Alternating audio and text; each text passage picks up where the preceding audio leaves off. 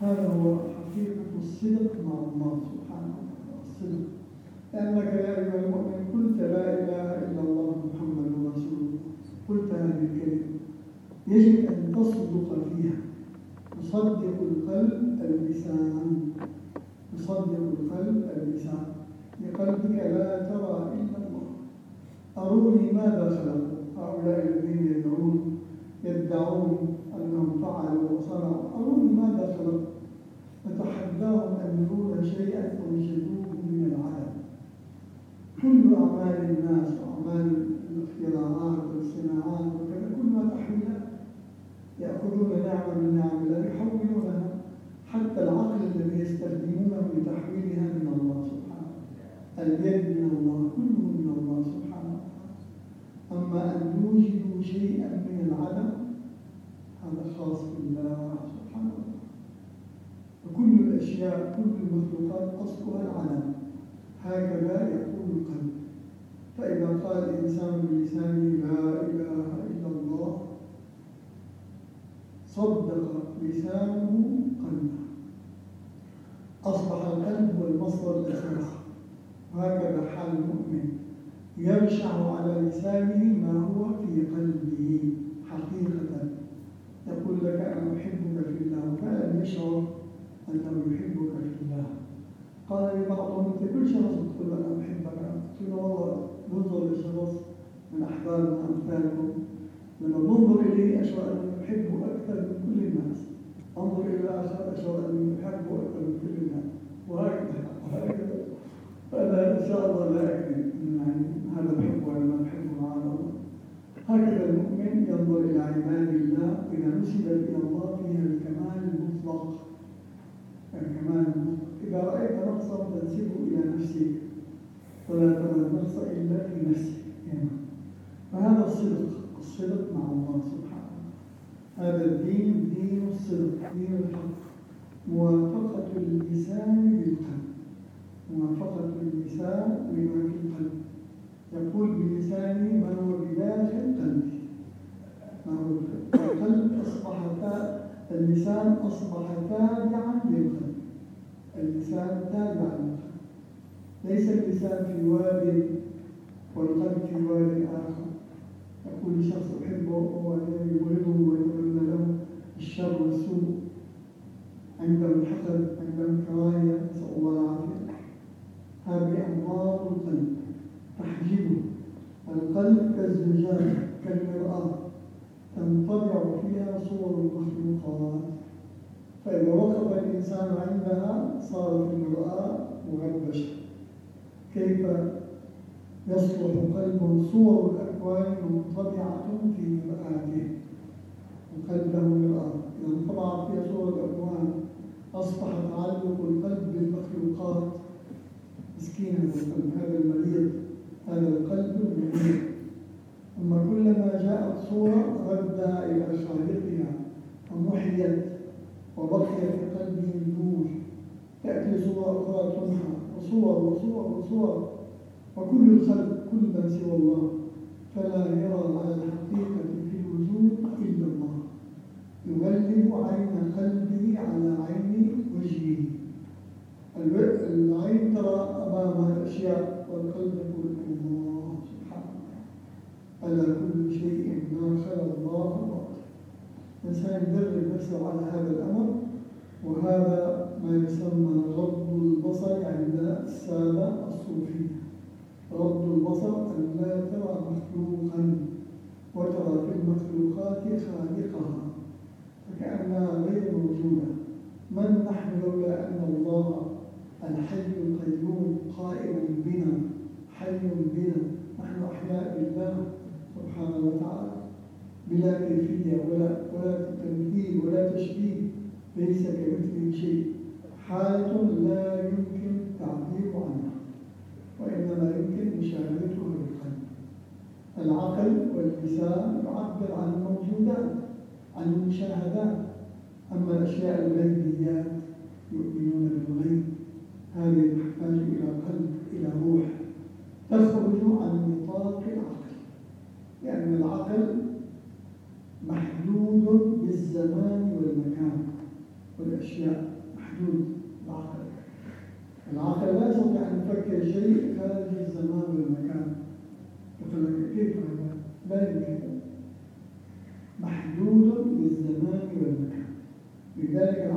يستطيع أن يتخيل ربه سبحانه وتعالى، لأنه محدود في الزمان والمكان. الله لا يحدد زمان ولا مكان، الله خالق الزمان والمكان، يقلب الأوقات، يقلب الله الليل والنهار.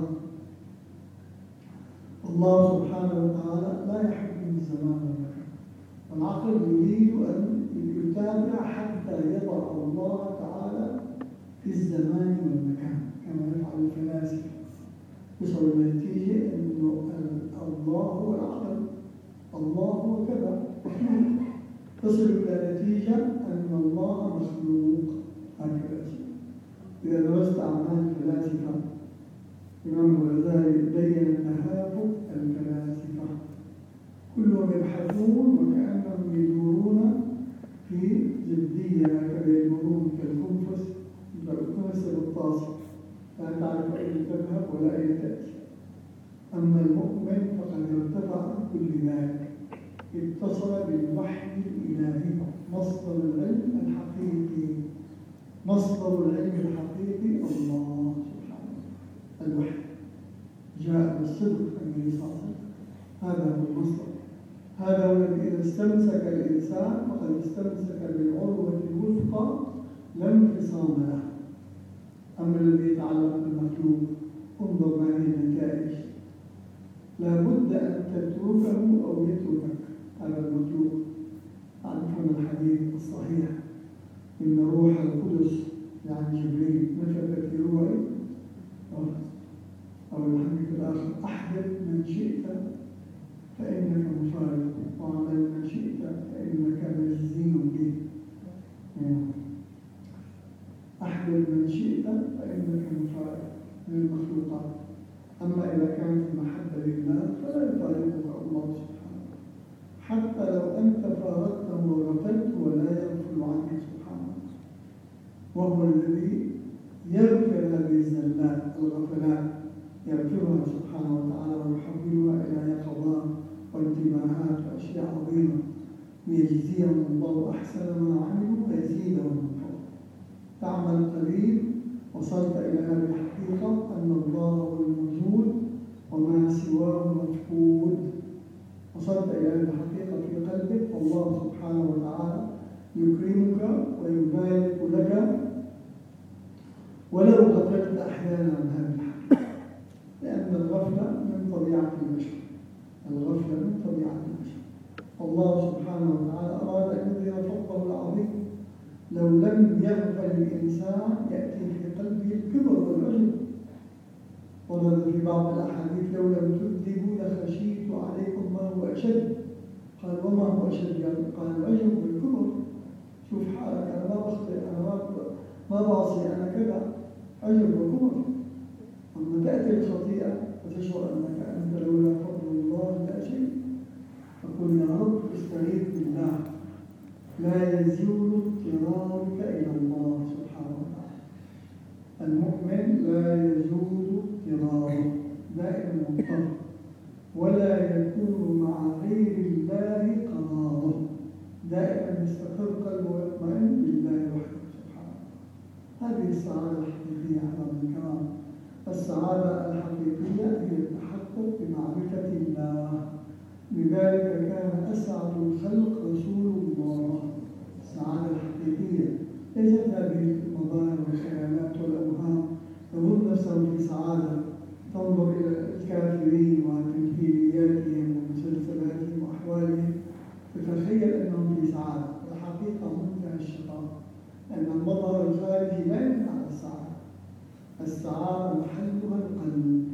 هذا القلب إذا اطمأن بالله واستقر بالله وتوجه إلى الله تأتي الطمأنينة والسكينة فيشعر بالسعادة أينما كان. جنته في صدره. المؤمن الحقيقي جنته في قلبه في صدره. هل يستطيع أحد أن يأخذ منك صدرك وقلبك؟ لا أحد، أينما كنت. لذلك قال سجني خلوتي جنتي في صدري فليفعل بي ما شاء. إذا جاء الموت وجهاده هل أموت بغير إذن الله عز وجل؟ وما كان لنفس أن تموت إلا بإذن الله أبدا. وظن أن في فلان قتل، فلان انتحر، فلان كذا، فلان انفجار. فهذا الانفجار وقع، ليش مات فلان وما مات فلان وكلاهما كانوا في نفس المكان؟ الله الذي يحيي ويميت سبحانه وتعالى، الله الذي يتحكم بالموت والحياة. لذلك المؤمن مؤمن، قل لن يصيبنا إلا ما كتب الله لنا. فالموت عند المؤمن لقاء الله. لذلك سيمر علينا ما سنقرأ إن شاء الله تعالى، سيمر علينا أن الصادق يتمنى الموت. فتمنوا الموت إن كنتم صادقين. إذا عندك إيمان بالله، بفضل الله، بكرم الله، برحمة الله، بمغفرة الله. واحد يعلم أن هناك ملك كريم كريم ما تصورته وأكرم ورؤوف ورحيم ويعفو عن الزلات. قال أحد الملوك لو يعلم الناس حبي للمغفرة لتقربوا إلي بالذنوب. كلام أحد الملوك أظنه المأمون. لو يعرف الناس كم أحب العفو والمغفرة لتقربوا إلي بالذنوب. هذا مفهوم. فإذا عرفت الله الخالق سبحانه وتعالى كيف لا تحب لقاءه؟ كيف لا تحب الموت؟ كيف؟ عرفت لقاء الله؟ لذلك الله عز وجل خاطب اليهود يبين كذبهم في أنهم يعني هم الشعب المختار. قالوا قل يا أيها الذين آمنوا إن زعمتم أنكم أولياء لله من دون الله فتمنوا الموت إن كنتم صادقين. واعطوا أولياء الله ولينا من دون الله. فلما تحكون عن ولي نعمة الذي ينفق عليه وتعطيه ويكرمه ولا يتمنونه أبدا. كاذبون في أقوالهم. وكانوا صادقين يتمنوا الموت. المؤمن إذا صدق في قلبه يتمنى الموت، ولكنه يتأدب يقول كما أمر النبي صلى الله عليه وسلم: اللهم أحيني ما كانت الحياة خيرا لي. لا يتمنين أحدكم الموت لمر وقع به، ولكن ليقل: اللهم أحيني ما كانت الحياة خيرا لي وتوفني إذا كانت الوفاة خيرا. تسليم. مع أنه يحب لقاء الملك سبحانه وتعالى ينتظر إذن في ذلك. متى يأذن ربي أن أقبل عليه، أن أقدم عليه؟ سعادة المؤمن عند الموت لا يعلمها مخلوق، لأنها من سعادة الآخرة ليست من سعادة الدنيا. لو وزعت ذرة لحظة من سعادة الآخرة على أهل الدنيا لماتوا فرحا. هذا المؤمن عند موته تمنوا الموت إن كنتم صادقين. دليل صدقك مع الله أنك تصفه بالصفات الحقيقية التي يتصف بها والتي جاء بها الوحي. يختص برحمته من يشاء، الله ذو الفضل العظيم. ذو الفضل العظيم. آمنت بأن الله ذو الفضل العظيم، ذرة من فضله تسعى المخلوقات جميعا. إذا تصورت هذا بفضله لا يعمل موضعنا في هذا الرسالة البشرية أن الإنسان إذا نظر إلى عمله كره لقاء الله، لأنه ما قدم ما يفيد، ما قدم شيء. فإذا نظر إلى فضل الله أحب لقاء.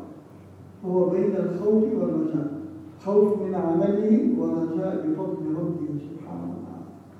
وإذا كان قريب الموت أو كبير السن يرجح الرجاء على الخوف، يرجح اليقين على فضل الله وكرم الله الذي لا يمكن حده مهما عملنا مهما ذكرنا من القصص.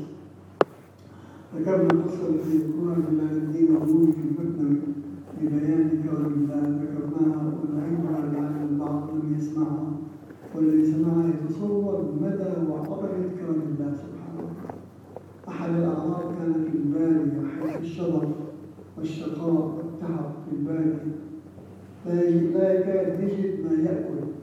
الماء يجمعونه من السماء إلى السماء في بئر هكذا وسخ. سمع أن هناك ملكا في بغداد مثلا، هذا الملك كريم كل من زاره وأتى عليه أكرمه بدون سؤال بدون حساب.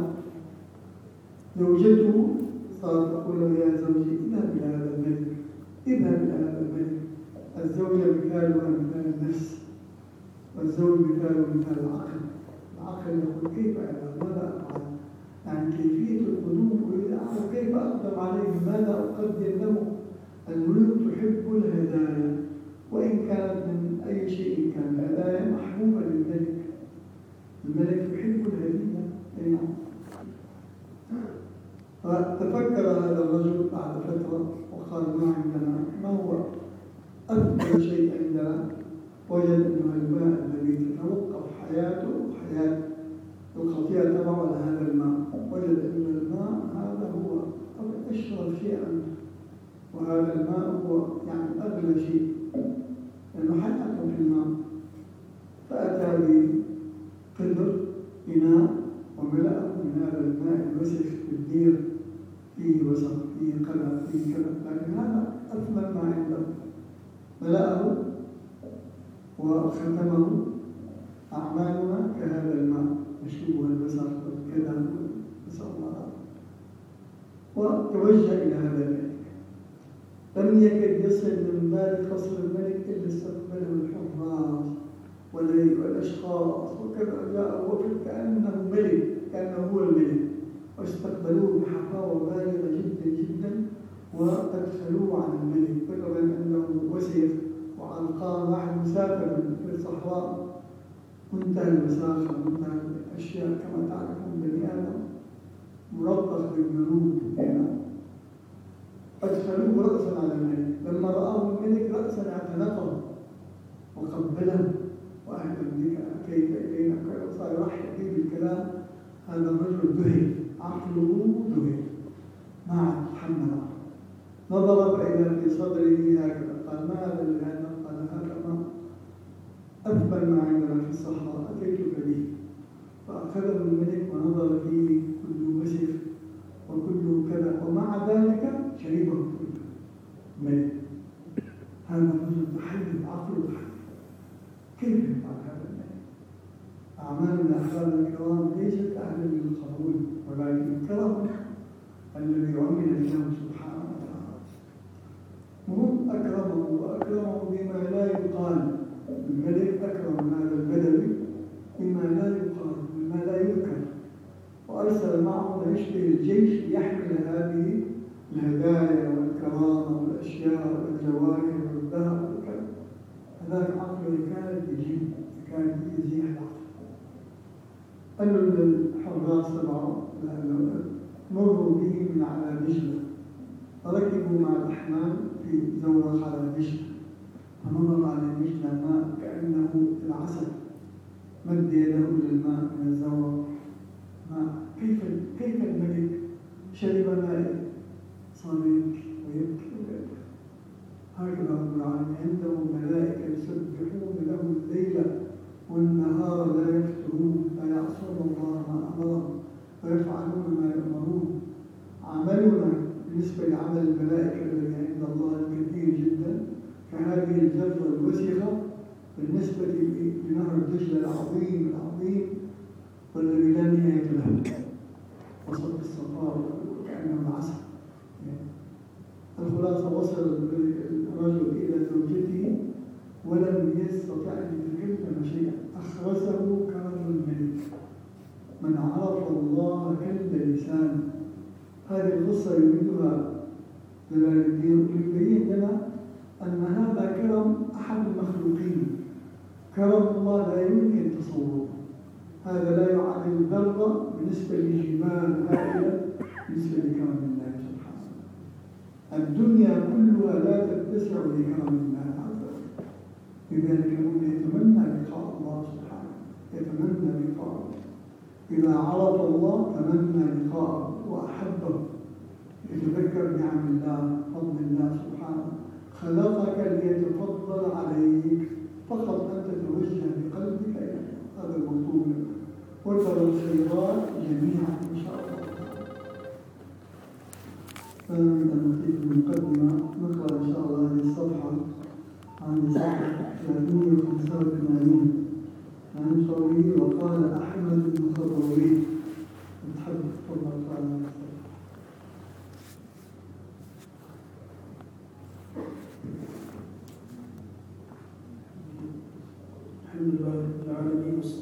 والسلام على سيدنا المرسلين. قال الإمام القشيري رحمه الله تعالى ونفعنا به وبكم في الدارين آمين ورضي الله عنكم. وقال أحمد بن خضرويه: من أراد أن يكون الله تعالى معه فليلزم الصدق، فإن الله تعالى قال: إن الله مع الصادقين. سمعت الشيخ أبا عبد الرحمن السلمي يقول: سمعت منصور بن عبد الله يقول: سمعت الفرغاني يقول: سمعت الجنيد رحمه الله يقول: الصادق يتقلب في اليوم 40 مرة، والمرائي يثبت على حالة واحدة 40 سنة. وقال أبو سليمان الداراني رحمه الله: لو أراد الصادق أن يصف ما في قلبه ما نطق به لسانه. وقيل: الصدق القول بالحق في مواطن الهلكة. وقيل: الصدق موافقة السر النطق. وقال القتال: الصدق منع الحرام من الشدق. وقال عبد الواحد بن زيد: الصدق الوفاء لله عز وجل بالعمل. سمعت محمد بن الحسين يقول: سمعت أبا العباس البغدادي يقول: سمعت جعفر بن النصير يقول: سمعت الجريري يقول: سمعت سهل بن عبد الله رحمه الله يقول: لا يشم رائحة الصدق عبد داهن نفسه أو غيره. وقال أبو سعيد القرشي: الصادق الذي يتهيأ له أن يموت ولا يستحي من سره لو كشف. قال الله تعالى: فتمنوا الموت إن كنتم صادقين.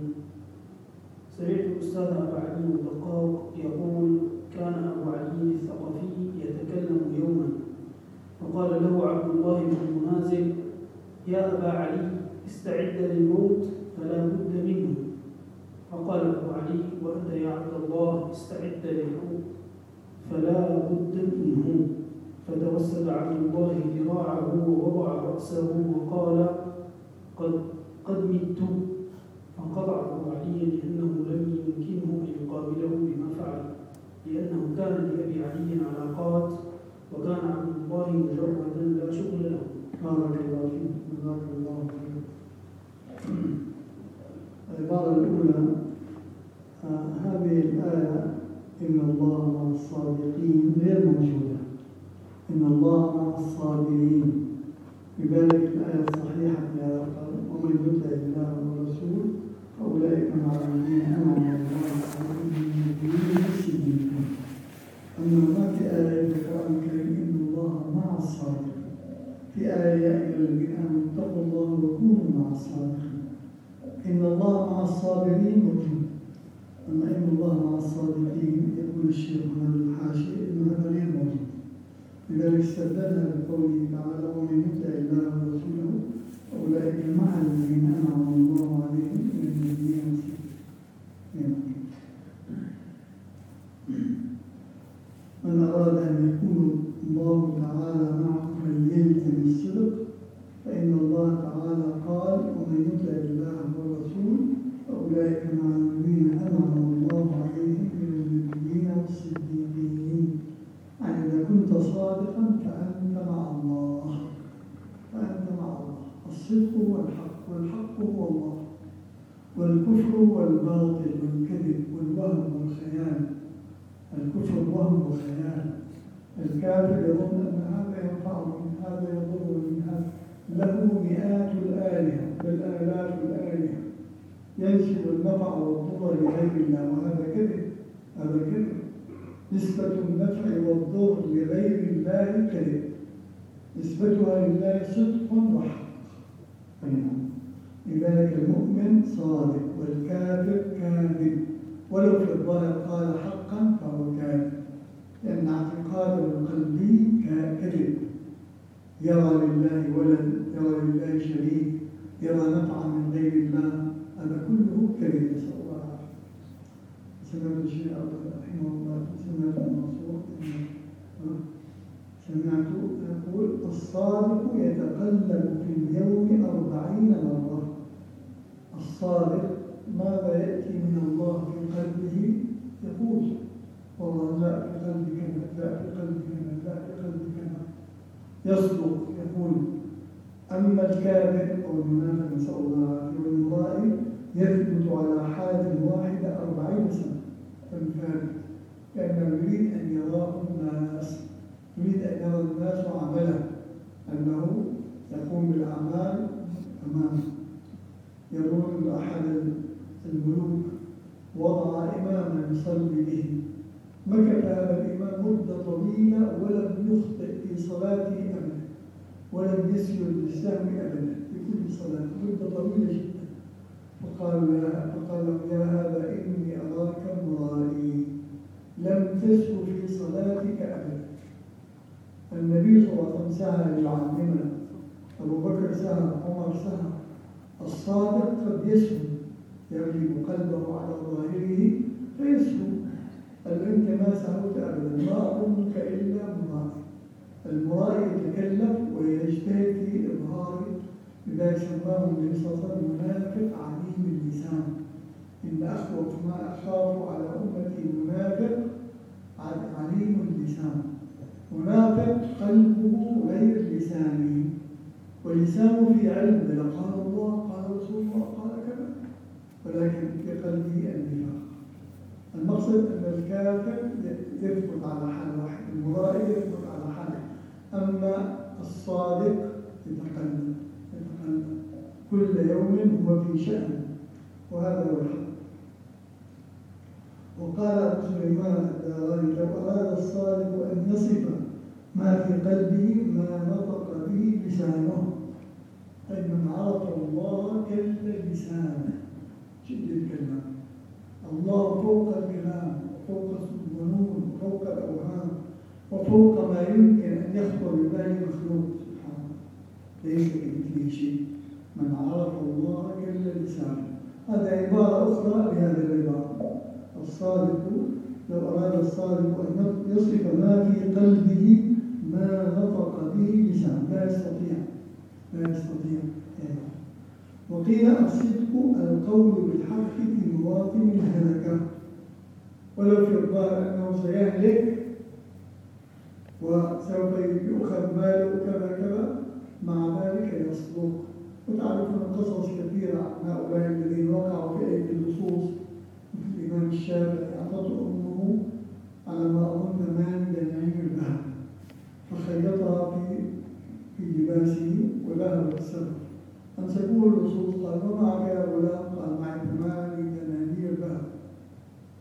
8 دنانير ذهب، من ياخذوه منه ربما قد ضحك عليهم استهزئوا بنا. قال لا استهزئ، انظر، فتح لها وارجعها، فأخذه إلى رئيس العصابة وقال هذا كذا، قصر عليه قصته. قال اتركوا لصدقه، ما حملك على صدق يا غلام؟ قال عندما انطلقت عاهدت والدتي أن لا أكذب أبدا، فعفى عنه ونجا بالصدق. الصدق ينجو، إن لم ينجيك في الدنيا ينجيك في الآخرة، مكان مقام الصادقين.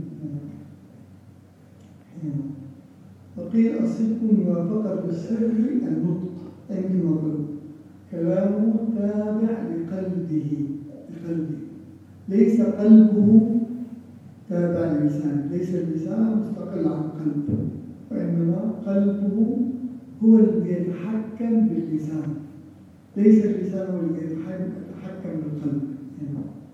هذا معنى موافقة السر النطق. ذكرنا أن السر مقصود فيها القلب إذا ثبت على حالة واحدة.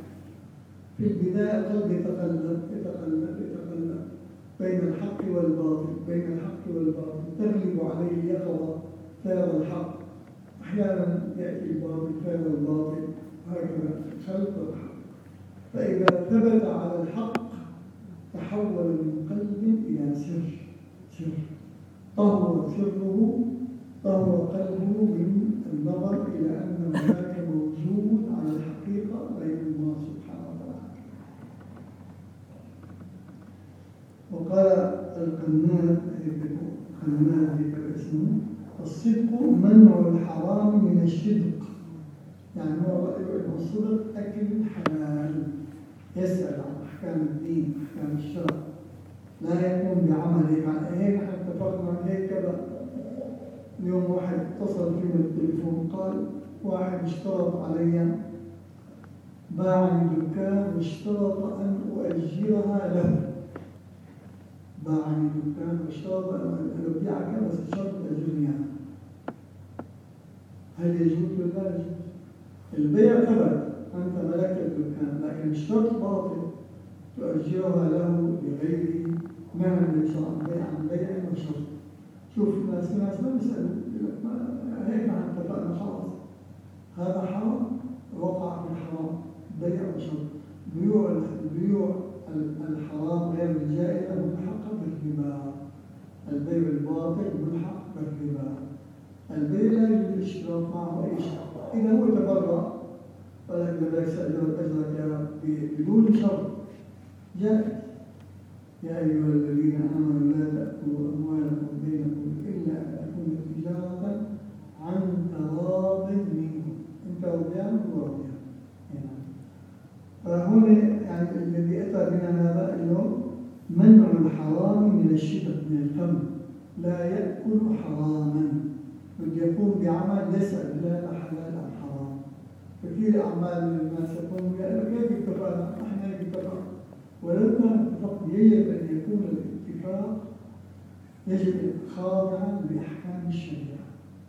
أو بيقول له أنا ببيعك بيع وأجار، بيع وأجار معه، بيعك وأجرك حتى تكمل الثمن، كل هذا لا يجوز.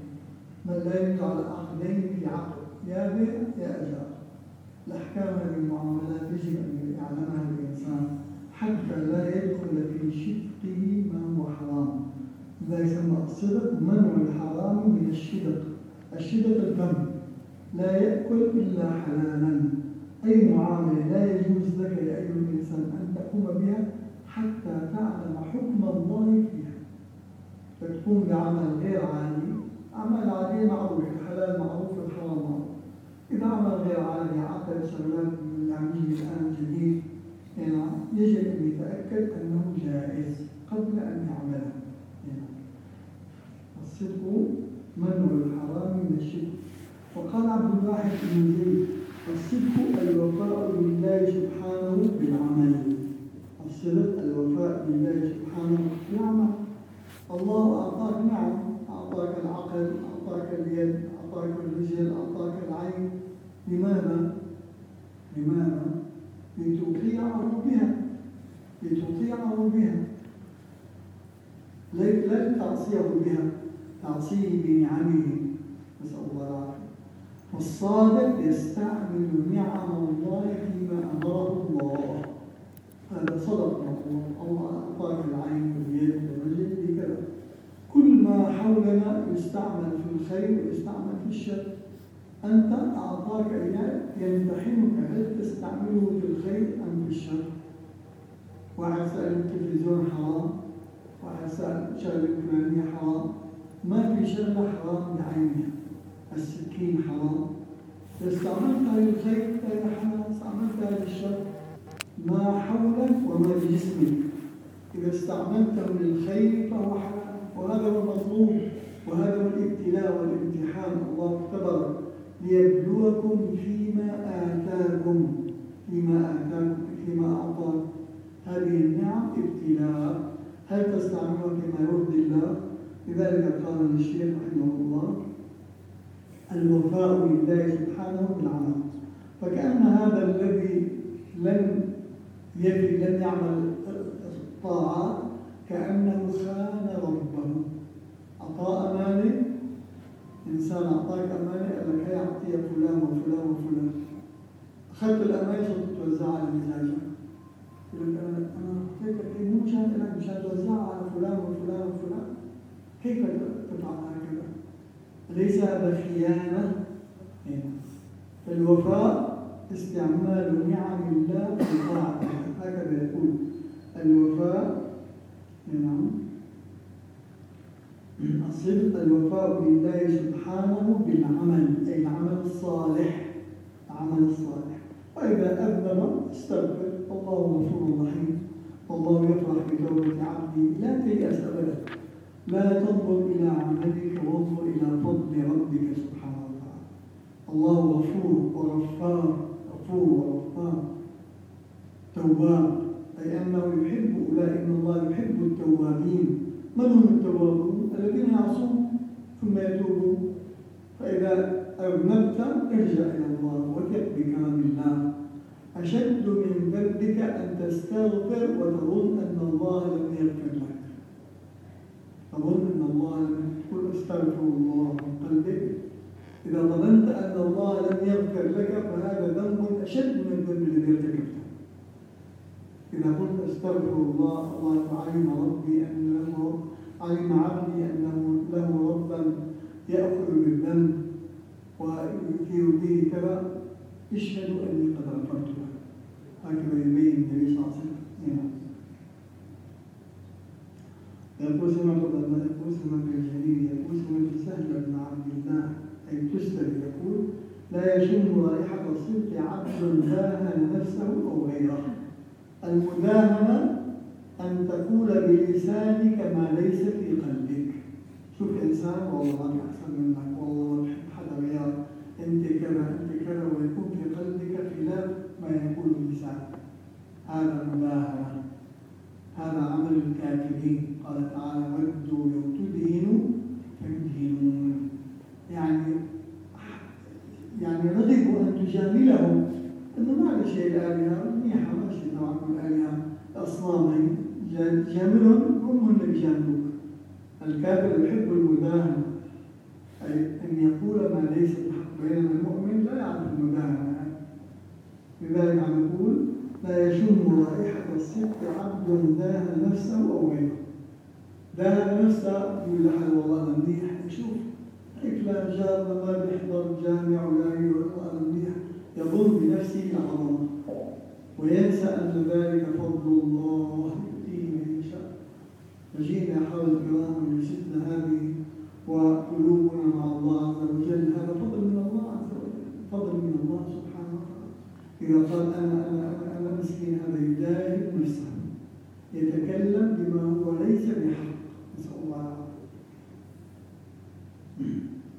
لا يشم رائحة الصدق عبد داهن، يعني تكلم بما هو ليس في قلبه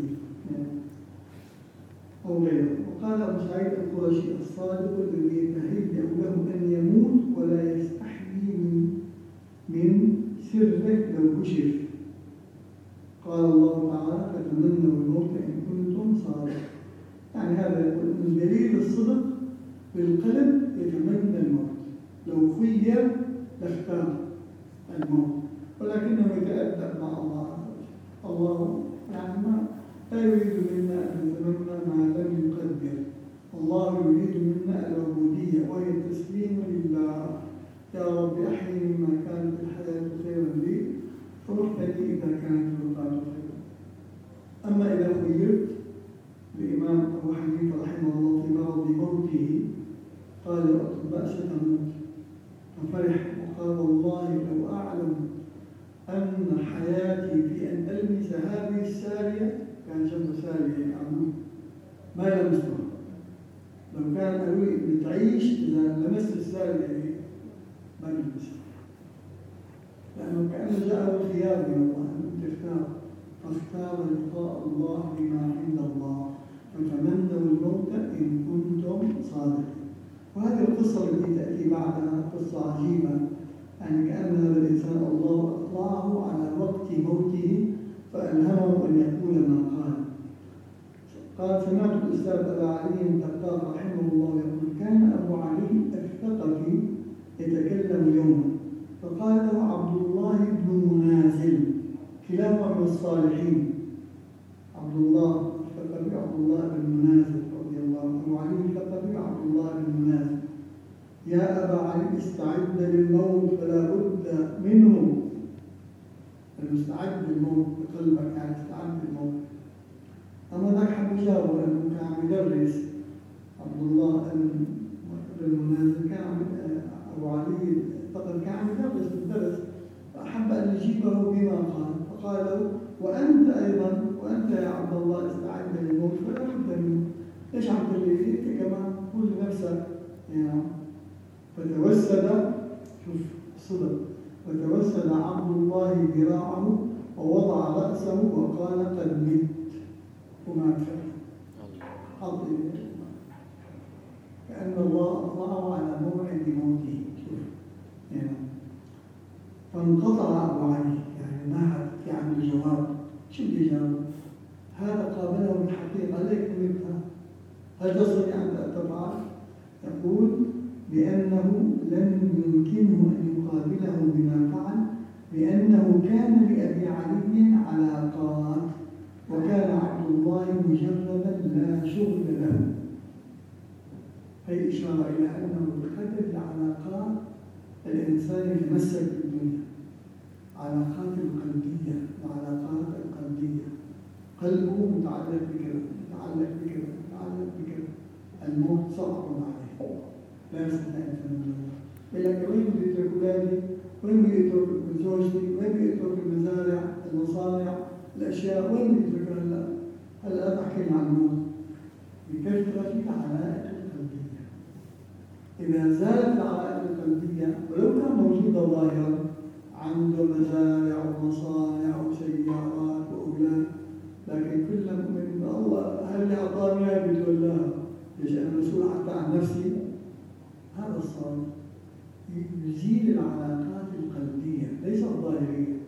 ما طالبنا الشرع أن عندك أموال فرقها ووزعها وكبها، لا، ما قال النبي صلى الله عليه وسلم لأحد الصحابة أنه روح تصدق بكل مالك وتطلع من كل مالك حتى تصل إلى الله، ولكن أخبرهم أن يتحقق في قلبه بلا إله إلا الله.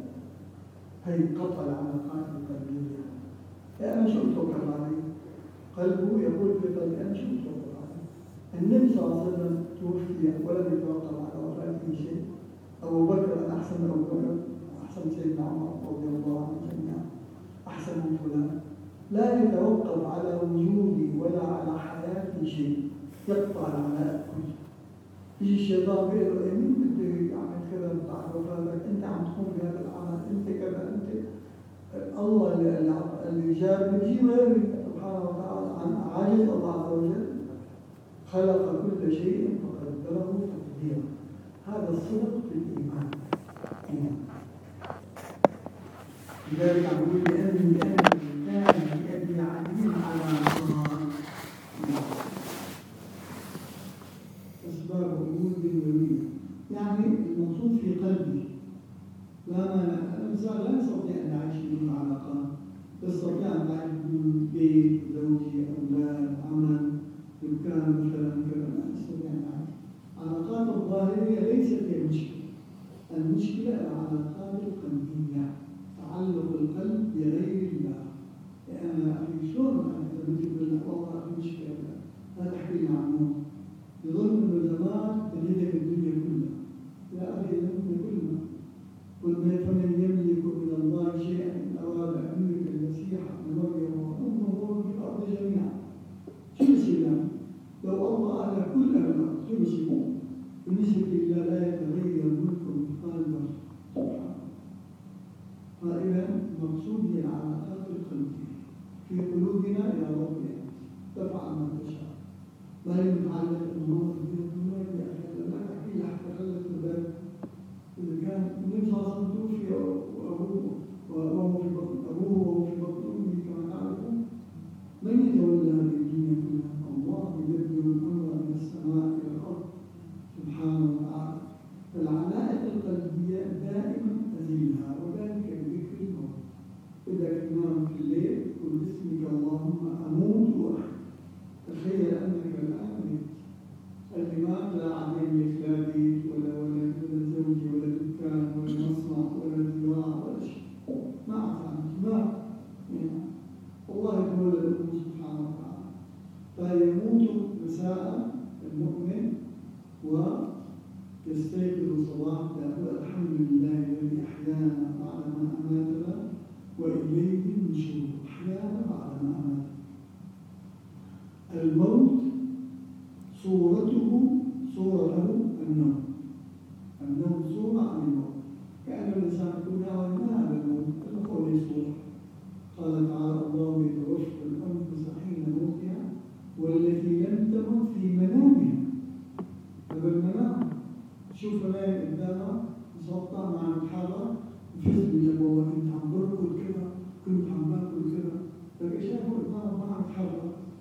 وهكذا الميت يغسلونه ويكفنونه وفي نفس الوقت إما في العذاب أو في النعيم بحسب عمله وإيمانه.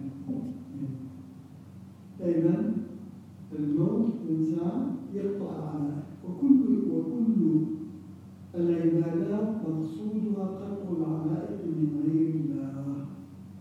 الصلاة، فاذهب إلى الصلاة، تخيل نفسك كأنك نزلت من هذه الدنيا وتوجهت إلى ربك سبحانه وتعالى، دخلت المسجد اعتبر نفسك دخلت قبري، هذا قبري مع الله، يدخل القبر هكذا. لا تتفكر بعد الصلاة بدي أعمل كذا وأعمل كذا، اقطع الأمل، صلاة مودع كما أخبر النبي صلى الله عليه وسلم. كل صلاة تدريب على الموت، لذلك من يحافظ على الصلاة في وقتها يموت شهيدا. كل صلاة يصليها في وقتها، يموت بين الصلاتين وهو ينتظر الصلاة الثانية، انتظار الصلاة بعد الصلاة فذلكم الحمار. والقصد يا أخواننا في قلوبنا نتمنى لقاء ربنا ونقطع علائقنا القلبية في الدنيا. إذا واحد حاول يظهر لك أنه أنت شيء عظيم، يا أخي إذا بدنا عمين يمثل الأمور اللي أنا أعلم فيها. يوجد واحد بالشركة أو العمل منك وهو ما شاء الله عم تكون شغل كبير كذا، يحاول أن يديمك أنك أمر عظيم عظيم لك وزن. ذكرنا أن الإمام الشيخ عبد القادر الجيلاني قال: من رأى نفسه وزنا فلا وزن له. شوف أنا يا أخي بلا أشوف نفسي بلا يعني وزن بالدائرة أو بالشركة أو بالمسجد أو أي مكان. من رأى نفسه وزنا فلا وزن له. المؤمن العبد ليس له وزن مع سيده أبدا، ليس له وجود مع سيده أبدا. هذا معنى قوله له علاقات، لأنه كان لعلي علاقات وكان عبد الله مجردا لا شغل له، متجرد أبدا لله سبحانه وتعالى. قد يكون هذا متجرد ظاهرا وباطنا لا بأس، لكن المطلوب لكل مسلم أن يتجرد باطنا قلبيا. أما التجرد الظاهري فهذا الله يختص به بعض عباده ليبين. مو كل الصحابة كانوا كأبي ذر رضي الله عنه يحرم أن يبيت عنده طعام إلى الغد. مين بيستطيع هذا غير أبو ذر؟ الله يجعل ما يشاء، لكن الشريعة تسع الجميع. المطلوب القلب. الصلاة تدربك على النوم، الصيام يدربك على النوم، الليل لا يأكل يراقب ربه، الحج ترك كل شيء لله موت. كل العبادات تدربك على التعلق بالله وترك التعلق بغيره سبحانه وتعالى. وهذا المقصود القلبي. أحد يقول الحج أخي بيع وأملاكك وفرق وصليب هو الذي معك شيء، هذا لا يقال، لكن يقال له فرق قلب. هذا الحج قصد لله، الحج قصد إلى معظم، والحاج قاصد الله سبحانه وتعالى. فلا يكون قصد بس ظاهري، بس هو بظاهر راح مع الجماعة رجع مع الجماعة كما قيل: فما حججت ولكن حجت العير. الدواب اللي حملك هي اللي حجت إذا لم تتحقق بأفعال الحج. الحج معرفة الله، الحج معرفة الله. الحج يتحقق بمعرفة الله، ترك كل شيء وتوجه إلى عرفات. لماذا عرفات؟ هكذا أمر اليوم. ولا أقول في عرفات لا إله إلا الله وحده لا شريك له، يعرف الله والصفات الحقيقية لله، كأنه يقول الحق هو الله وما سواه باطل. الحج فإن عرف هذه الحقيقة اقترب مزدلفة إن كان الاقتراب، اقترب من الله سبحانه وتعالى. فإذا اقترب من الله سبحانه وتعالى نال المنام في منى. الله يعطيه أمنياته، ما يريد له ما يشاءون عند ربه، لأن تحقق بقرب الله سبحانه وتعالى. ويجب بعد ذلك عليه أن يحترس من الشيطان، وذلك الرجل إشارة إلى إقرار الشيطان، وبين أنه ليس مما يؤمر منه ويشتغل به. الذبح إشارة إلى أن النفس دائما لا تقل أنا. إذا قلت أنا فقل هذه الأنا لله، إنا لله. والتقصير أو الحلق إشارة إلى التواضع عن خلق الله. تواضع يحلق كأنه تواضع، فبيئة التواضع والسعي كأنها إشارات في كل حياتك اجعلها تواضع وسعي. حياتك كلها تواضع وسعي، تواضع وسعي. إذا كنت في عمل ديني فهذا فأنت بتواضع، إذا كنت في عمل دنيوي فأنت بسعي. اسعى ولكن قل الله الرزاق، وهذا عمل كما شفنا آية سعت والماء نبع من تحت قدم طفل. نسأل الله يعطينا الحقائق. الحقيقة المطلوبة التحقق بالحق والمنطق. نسأل الله سبحانه وتعالى أن يجعلنا ممن يستمعون القول فيتبعون أحسنه. نسأل الله سبحانه وتعالى أن يقربنا إليه من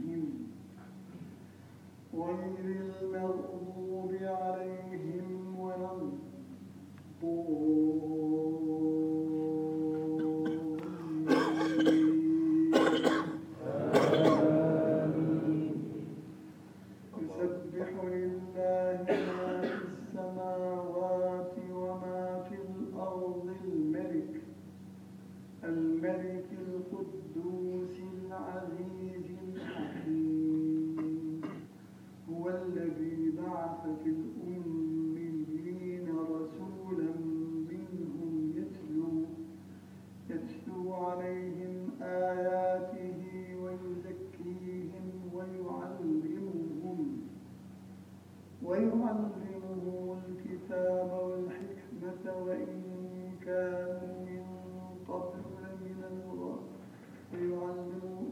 كانوا من قبل لفي ضلال مبين وآخرين منهم لما يلحقوا بهم وهو العزيز الحكيم ذلك فضل الله يؤتيه من يشاء والله ذو الفضل العظيم الله أكبر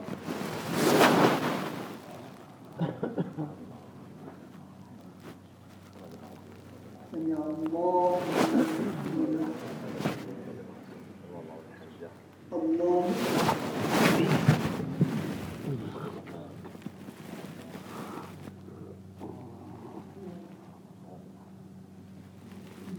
الله الله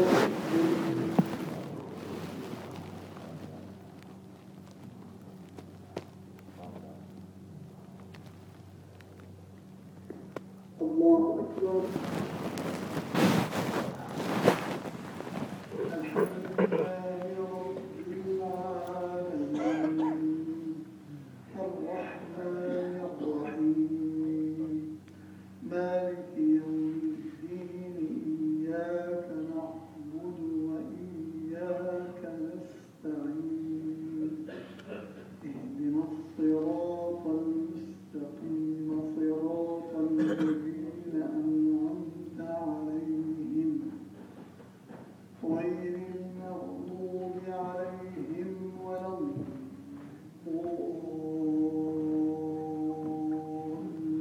الضالين قل يا أيها الذين هادوا إن زعمتم أنكم أولياء لله من دون الناس فتمنوا الموت إن كنتم صادقين ولا يتمنونه أبدا بما قدمت أيديهم والله عليم بالظالمين قل إن الموت الذي تفرون منه فإنه ملاقيكم ثم تردون إلى عالم الغيب والشهادة فينبئكم بما كنتم تعملون الله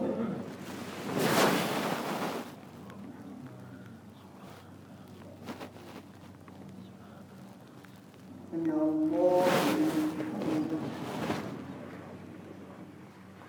الله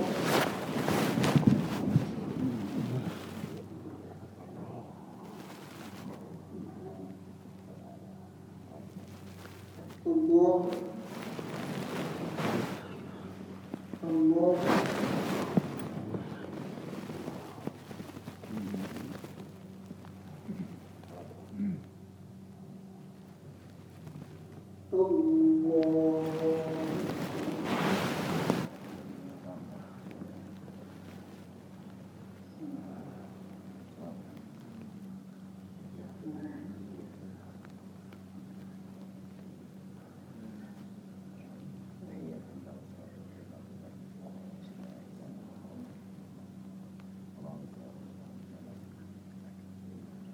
الله أكبر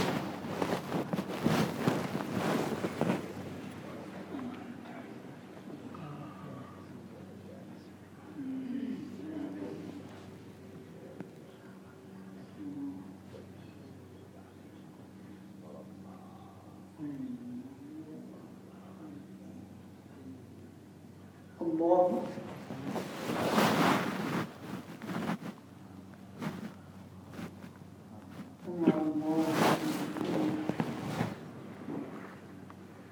الله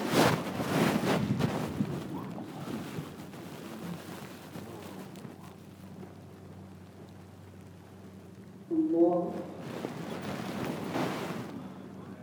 الله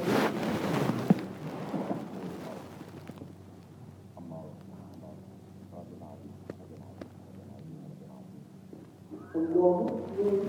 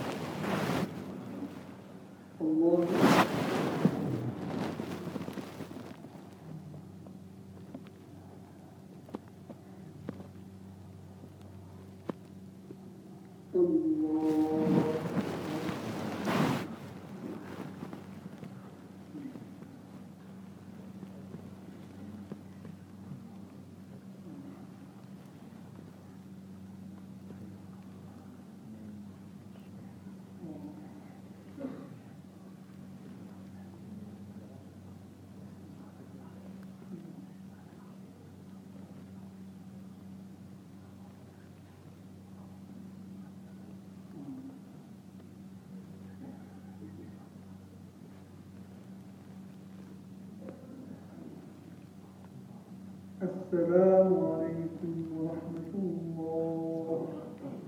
السلام عليكم ورحمة الله.